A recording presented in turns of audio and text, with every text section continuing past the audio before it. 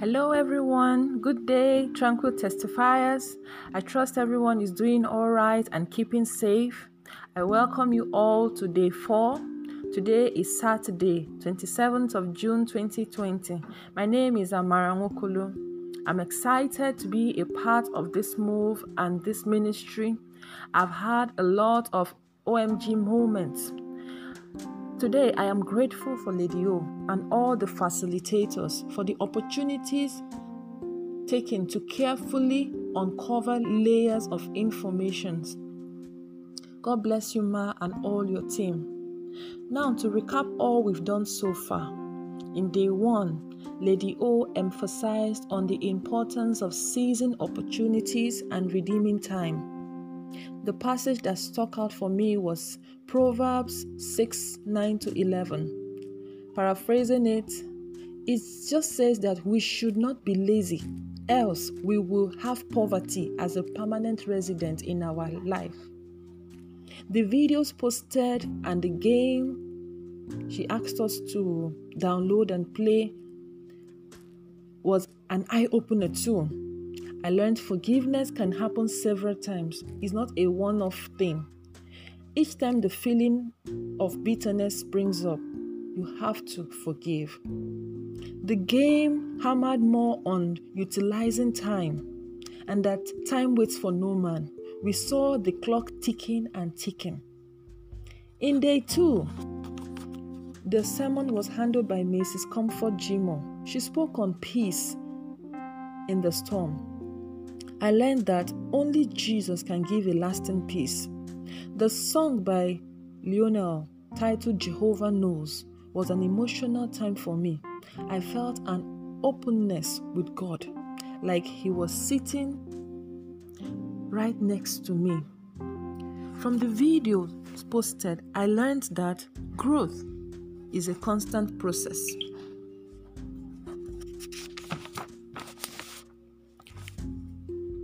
I also learned that there is a thin line between sanity and insanity, and that our needs have to be met one way or the other. In day 3, the sermon was handled by Sister Ujunwa. The topic was on talking about the powers of loving others. She spoke on God being love. And because God is love and God made us in His image, we too must love others. She said, love heals, love transforms. Love transforms. From the videos posted, I understood that mental illness can physically affect you and we should seek help. I also understood 5 fast ways one can become very miserable, like isolating oneself, taking things seriously, complaining constantly. All this, they are fast tracks for us to become miserable. I also understood the power of saying no, that no, in no lies a great power. When we say yes to something, it automatically means we have said no to something else. I also understood the 3 signs that God is preparing you for marriage. So today, I will be handling the topic, taking custody of the future. The scripture reading for today is Exodus 2, 1-10. I'd like you to put a bookmark there and let us read Genesis 3 verse 15, which says, I will make you and the woman hate each other. Her offspring and yours will always be enemies. Her offspring will crush your head and you will bite her offspring's heel. This leads me to the popular saying that you can recover from a bruised heel, but you cannot recover from a crushed head. This tells us the position that the devil is in today.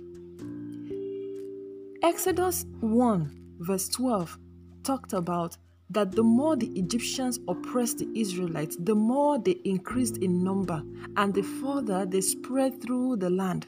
The Egyptians came to fear the Israelites.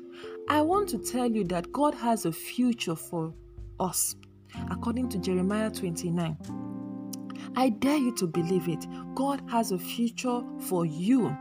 You might be passing through troubles, disasters, but you will not stay there. No, you will not stay there. These too shall pass. It may shake you a little, but you are not a resting place for trouble and disaster. You are the resting place of the head. And who is the head? Jesus is our head. Jesus is my head. Say it. You see, the Levites have been selected to be a priestly tribe, but they didn't know it. Isn't it funny that God has a good future for us, but we don't often know about this? In Genesis 15, God made a promise to Abraham. In due season, Moses' parents came together because Moses had to be born to deliver his people from slavery. Say to yourself right now, I am coming out. We serve a living God. We serve a God that has integrity. God can even keep his promises to a dead man, which we saw he did. He promised Abraham and he fulfilled it. The book of Romans chapter 10 verse 17 says, so then faith comes by hearing the message, and the message comes through preaching Christ. Can I ask you, what are you hearing and from who?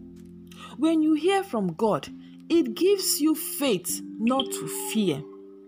Isaiah 46 verse 10b says, God's plans can never fail. He will do everything he intends to do.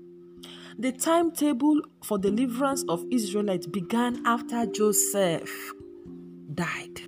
We see Jochebed, Moses' mother, letting go of her child into the river Nile. The Bible tells us in 2 Corinthians chapter 5 verse 17 that anyone who is joined to Christ is a new being. The old is gone and the new has come. Just as Moses was in the basket, he was protected. He was protected from the crocodiles, from the alligators, from all the wild sea creatures. They could not come close. They couldn't come close to the basket because they would choke on the reed and the things the mother used to coat this basket. So also when we are in Christ, we are protected. Moses' mother placed him in something that the devil cannot touch or digest. The basket we are in is in Christ. And when we are in Christ, we are safe and can survive anything.